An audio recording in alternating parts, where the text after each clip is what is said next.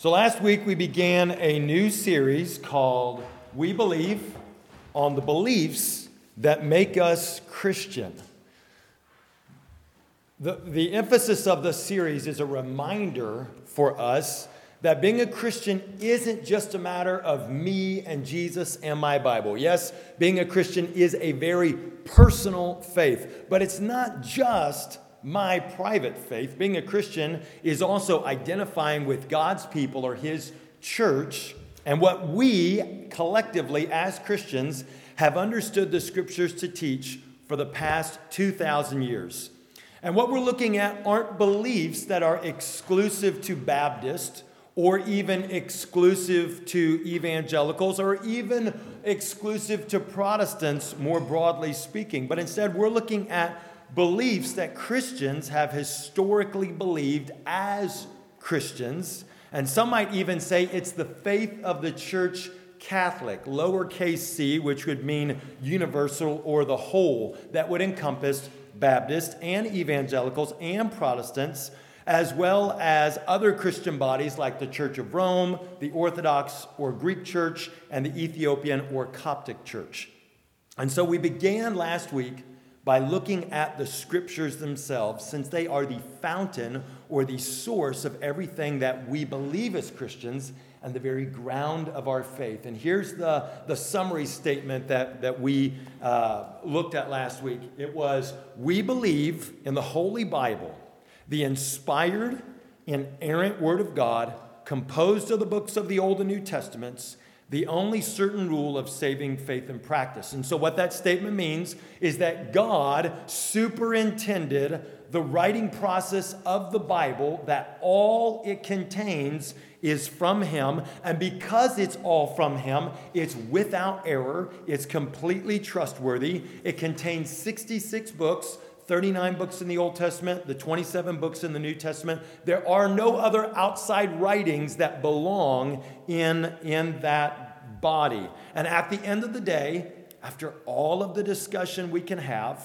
once we've considered what Christian history has to say, what tradition has to say, what scholars have to say, what pastors have to say, what commentators have to say, after we've considered what all of those sources have to say on any given subject, it's what the Bible says that has the final say for what we should believe and how we should worship and how we should live as Christians. Now, I did say briefly last week that there are some groups outside of Protestantism that would say that those 2 points, those last 2 points about the 66 books and the Bible having the final say, that those are not reflective of what their bodies believe. But we would say that they've departed from historical Christianity on that point, that the reformers, the Protestant reformers, they not only returned to the clear teaching of Scripture, but what they said, that the Bible has the final say for Christians, is consistent with what the church fathers or the early Christian leaders believed the Bible taught as well. And the reason why it's important for us to nail down this about the Bible, for us to start here and embrace it, is because in our ever-changing world, if we don't have a sure foundation from which to receive and build our faith on, then how can we ever be sure that the things that we believe about God are true? If we don't have an objective, unchanging source of truth, then we'll always be in question if what we believe should change or has changed or isn't consistent with the culture around us and needs to change. So we have to establish what the Bible says has the final say. That's our source of truth. Today, we're going to move on to the next proposition, the next truth claim that Christians have made about what the Bible teaches and what makes Christianity Christian, and that is what we believe about God. And to start with today, I want us to take a little quiz, okay? So I'm going to have some questions on the screen. They're true or false questions. Just answer them in your head. We'll run through. There's 7 questions. We'll run through them, and then we'll go back and we'll look at what the answers are. So, answer it in your head. True or false? There is one God. True or false? Answer in your head. Next question. God is three beings. True or false? Next question. There are three persons in the Godhead. True or false? Next question.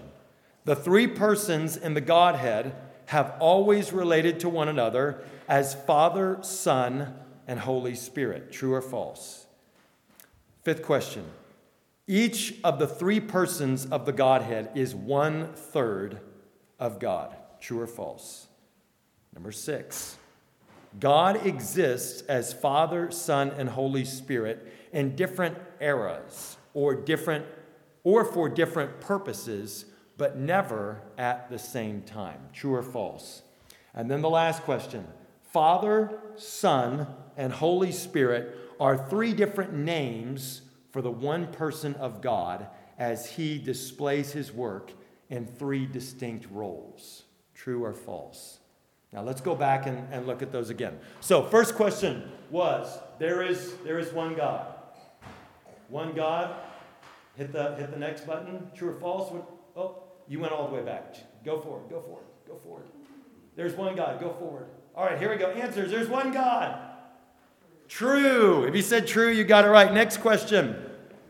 God is three beings. True or false? It's false. Beings is the key word there.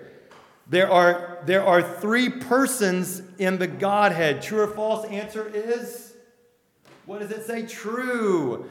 The fourth question, the three persons in the Godhead have always related to one another as Father, Son, and Holy Spirit. True or false? It is.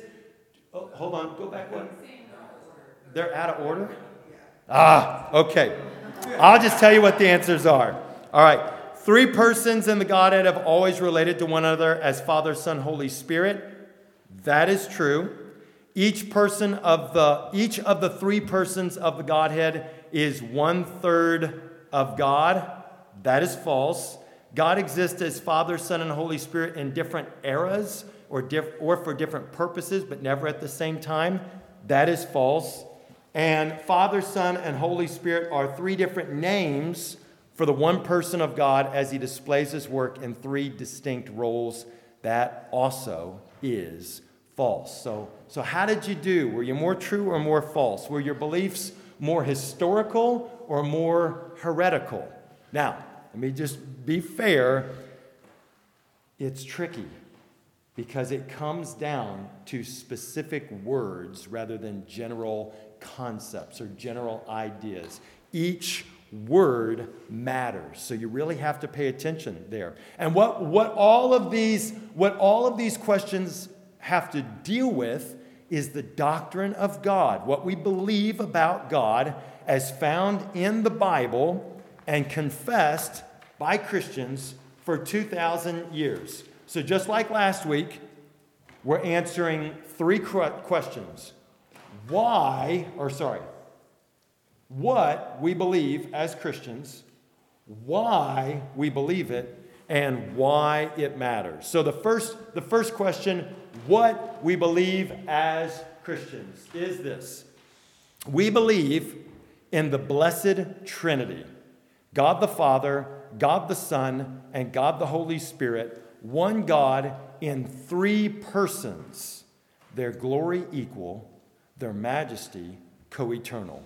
Now, I have a diagram up here from the ESV Study Bible that kind of helps us a little bit understand this idea that God is a perfect Trinity or triunity. And so we see this triangle here all connected. We see that the Father is God. We see that the Son is God. And we see that the Holy Spirit is God.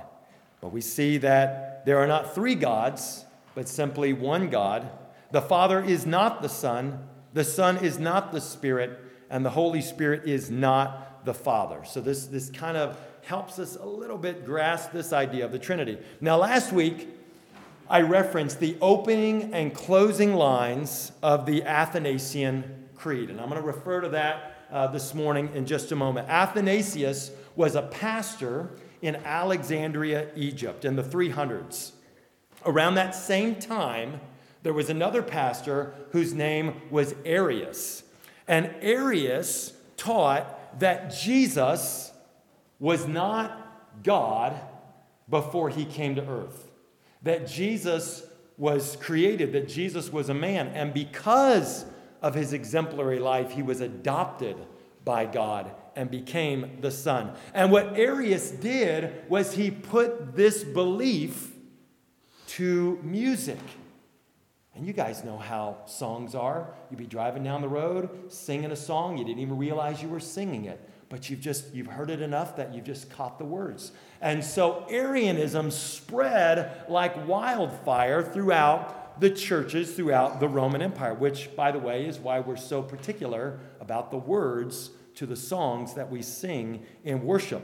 So this caused great division in the church because you have people saying, oh yeah, I know that catchy tune. Jesus is not God. He was adopted. And yeah, Jesus is a created being. And you've got other people saying, no, that is not what we believe. It's not what the Bible teaches.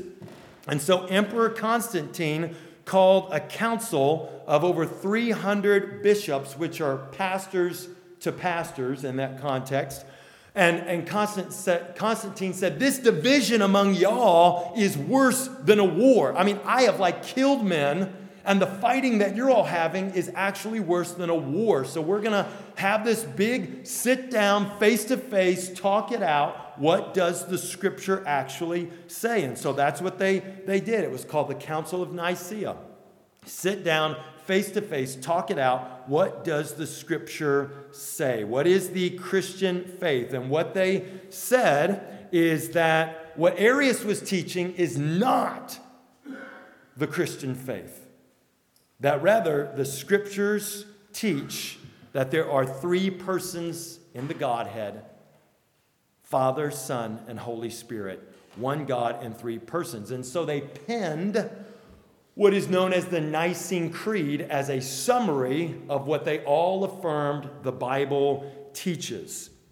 And along with that, they said, Arius, you're a heretic. We're going to send you off to some far-flung corner of the Roman Empire so you're not going to mess up stuff anymore. And you would think that the problem was solved, right? Well, a few months later, the bishop of Alexandria dies. Athanasius becomes the bishop, so the pastor to pastors in that city. And some of Arius's friends tell Emperor Constantine, hey, Arius changed his mind. He signed a copy of the Nicene Creed. He made some changes, but he's on board with the creed, so he should get to come back and be a part of everything. And Emperor Constantine told Athanasius, hey, put Arius back in. He's all right. And Athanasius said, no, he's a heretic. He doesn't believe what the Bible teaches. He's not a Christian. He shouldn't be a pastor. He's still on the outside. Well, Arius' friends didn't like that. They told a bunch of lies about Athanasius. And so he was exiled by the Roman emperor. Said, get out of here. Now you're the problem. And what followed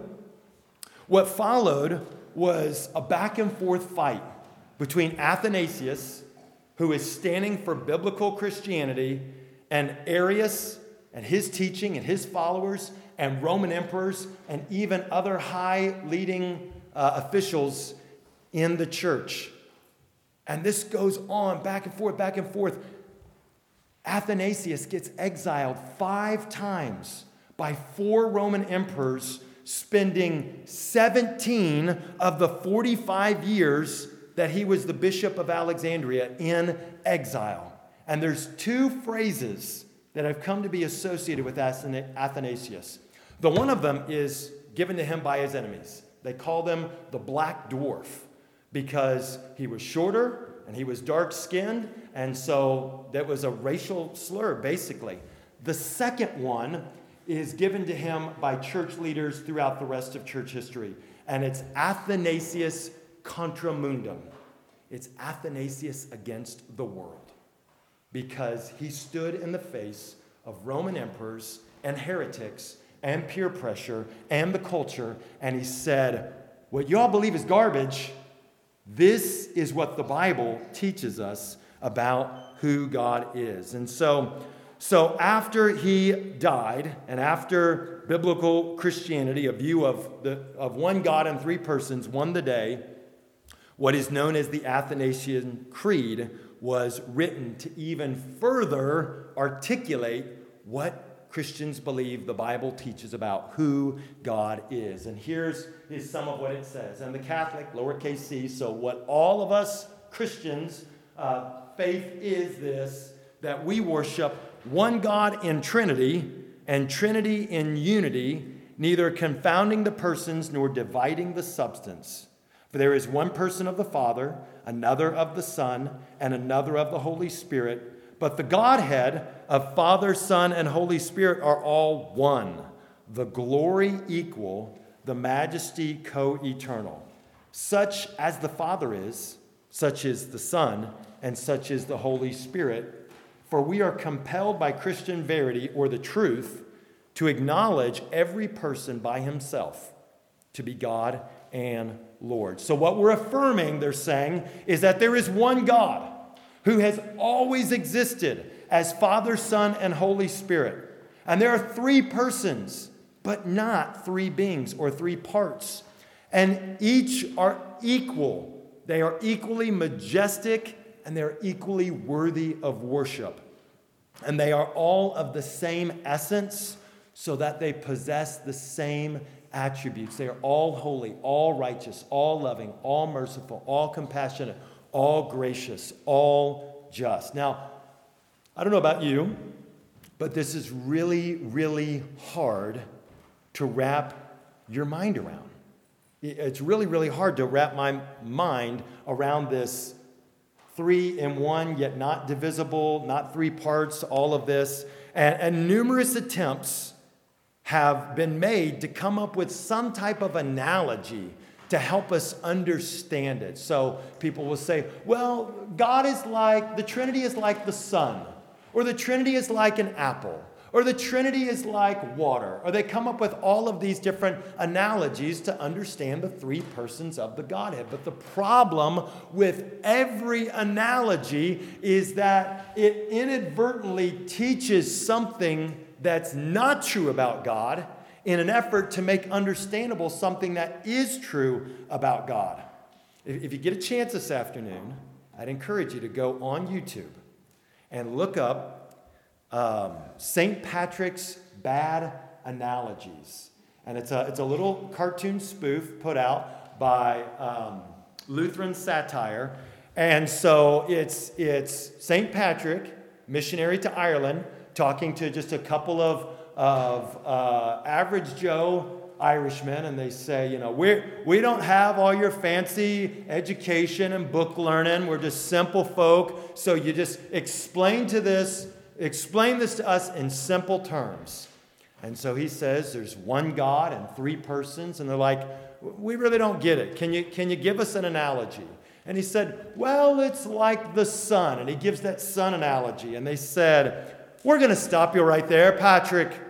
That's modalism. It's heresy. It was announced heresy at this point. Come on, Patrick. And he's like, oh, okay, well, it's like, and he gives another example that people have given before. And they're like, come on, Patrick, that's Arianism. That's heresy. And he gives like 4 or 5. And they're like, and these are actually, most of them are things that you may have actually heard people say before.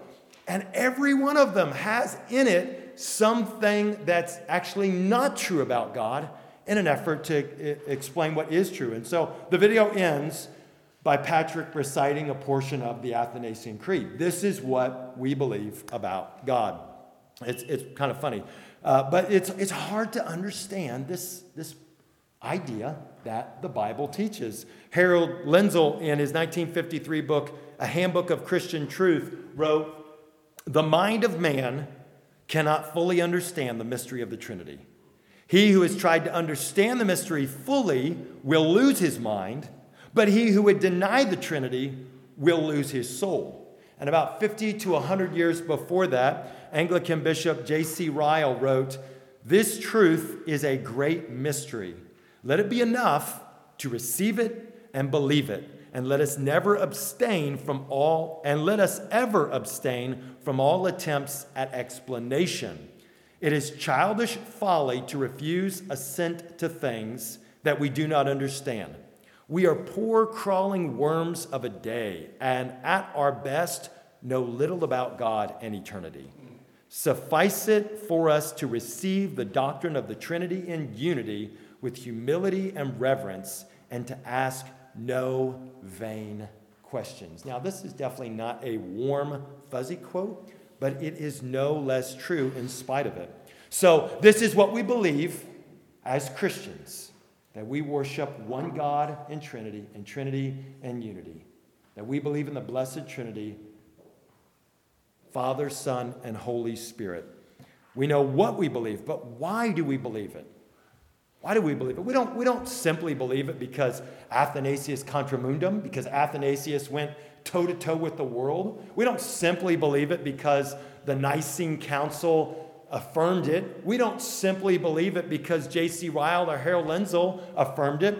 Why do we believe it? And the answer is we believe in the Blessed Trinity because that's what the Bible teaches. So, first of all, the Bible clearly teaches us that there's only one God. In Deuteronomy chapter 6, verses 4 through 5, Moses writes, "Hear, O Israel, the Lord our God, the Lord is one. And you shall love the Lord your God with all your heart and with all your soul and with all your might." In Mark chapter 12, Jesus is asked, what is the greatest commandment? And Jesus quotes this verse. So Jesus, the Son of God, is affirming that there is only one God.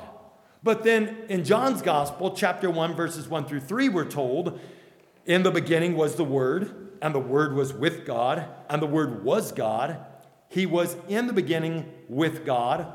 All things were made through him, and without him was not anything made that was made. Then jump on down to verse 14, and John writes, "And the Word became flesh and dwelt among us, and we have seen his glory as of the only Son from the Father, full of grace and truth." So we know from the Old Testament that there is only one God, and Jesus affirms this. But John says that the Word was with God, that the Word is God, and that the Word made all things.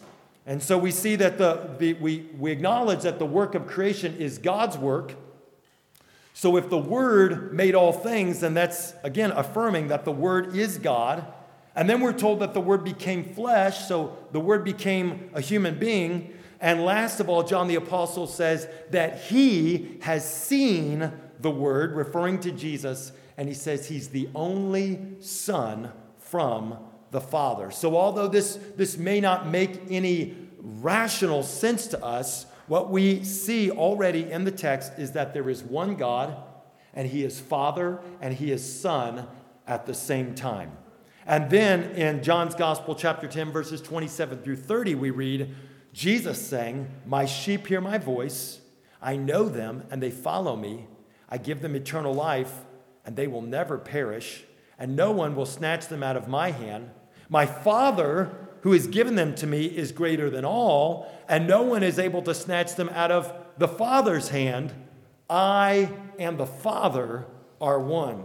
So when Jesus is speaking of his Father, he's speaking of God, and he's describing this exchange between the Father and the Son. So we see two parties here, or better still, two persons, not different modes or different manifestations. And Jesus is affirming the unity of these two persons when he says, "I and the Father are one." Again, meaning two persons, but only one God.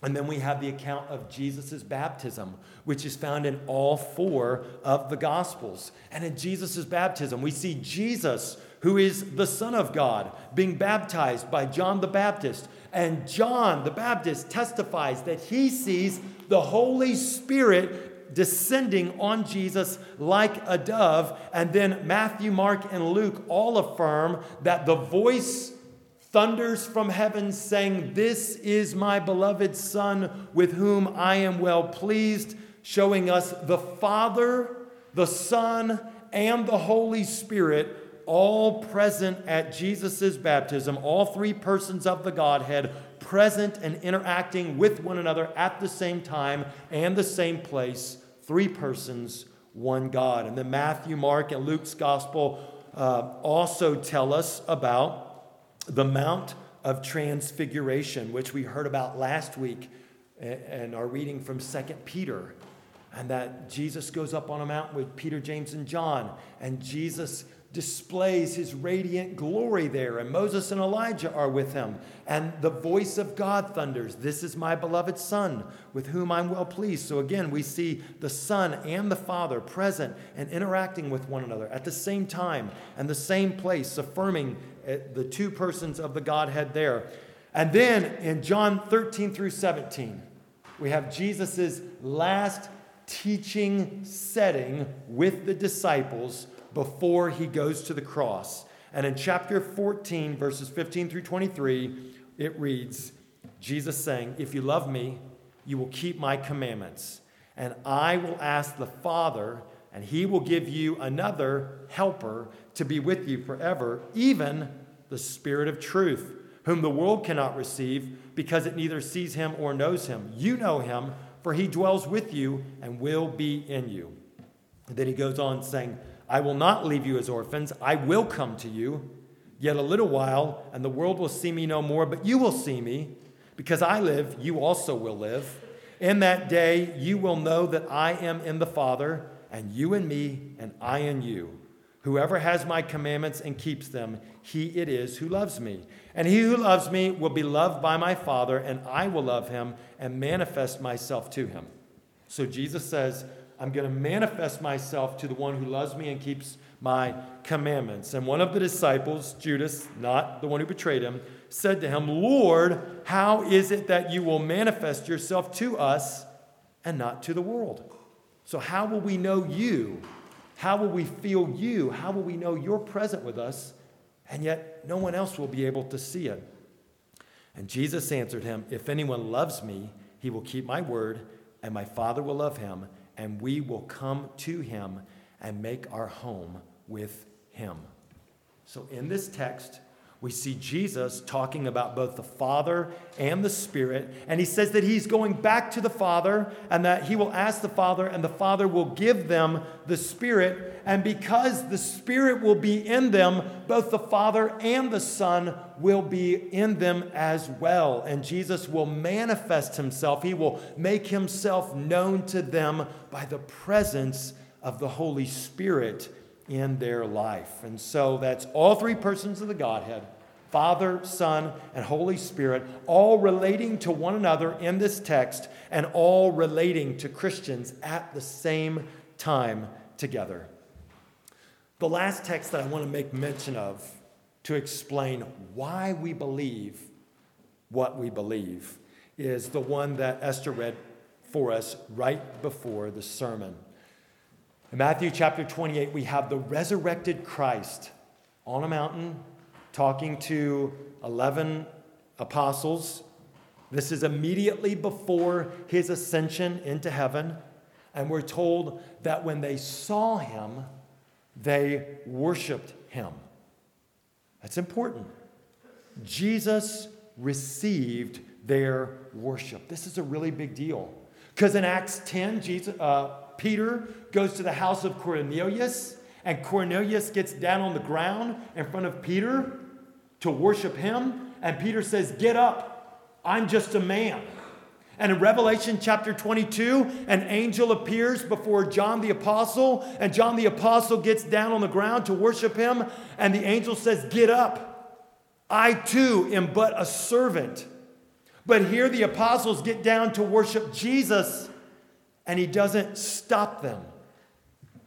If worship belongs only to God, and Jesus allows himself to be worshiped, Jesus is affirming that he is deserving of worship, and thereby affirming that he is God. And Jesus says that all authority in heaven and on earth has been given to him. By whom?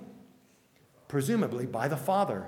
And then he tells his disciples to go and to make disciples in the name of the Father and of the Son and of the Holy Spirit. This is called the Trinitarian formula that should be used in baptism. Their conversion to Christianity was to be rooted in a faith in God that acknowledged that God was a perfect Trinity. One God in three eternally existent persons. As for the reason we believe in the Trinity, the answer is because that's what the Bible teaches. Now let me briefly address two objections before I talk about why it matters. The first objection, someone might say, the word Trinity isn't even in the Bible. If the Bible is the source of everything you believe and you can't find the word Trinity in the Bible, then how can you believe the Trinity? The word Trinity didn't even show up in the church until the 200s or the 3rd century when North African Bishop Tertullian used it in explaining the idea of God and refuting heretics. That's a man-made word. And I would concede the word Trinity is not in the Bible. The word Trinity is human language. We would also acknowledge that human language is how God reveals truth about himself. And the word Trinity explains for us what the Bible teaches in other terms. And so even though the word Trinity is not in the Bible, what the word is representing is in the Bible. Find another word, whatever. But that concept is clearly a biblical concept. The second objection is someone might say, are you really telling me that if a person doesn't believe that there is one God in three persons, God the Father, God the Son, God the Holy Spirit, all equal of worship and glory and majesty, never created, always existing, are you telling me that if a person doesn't believe that they won't be saved? What about the thief on the cross? Did the thief on the cross who said, remember me when you come in your kingdom? Who died, never got to get down off the cross, get baptized, nothing. Are you telling me that he believed in the Trinity? My response would be, first of all, the thief on the cross was likely a Jew who believed, Hear, O Israel, the Lord our God, the Lord is one. He knew that there was one God, and the Holy Spirit is all over the pages of the Old Testament. And so he also would have believed in the Spirit of God. And when he looked at Jesus and he said, remember me when you come into your kingdom, he was acknowledging that Jesus was the Messiah who would live forever, whose kingdom would never end, who was the Christ.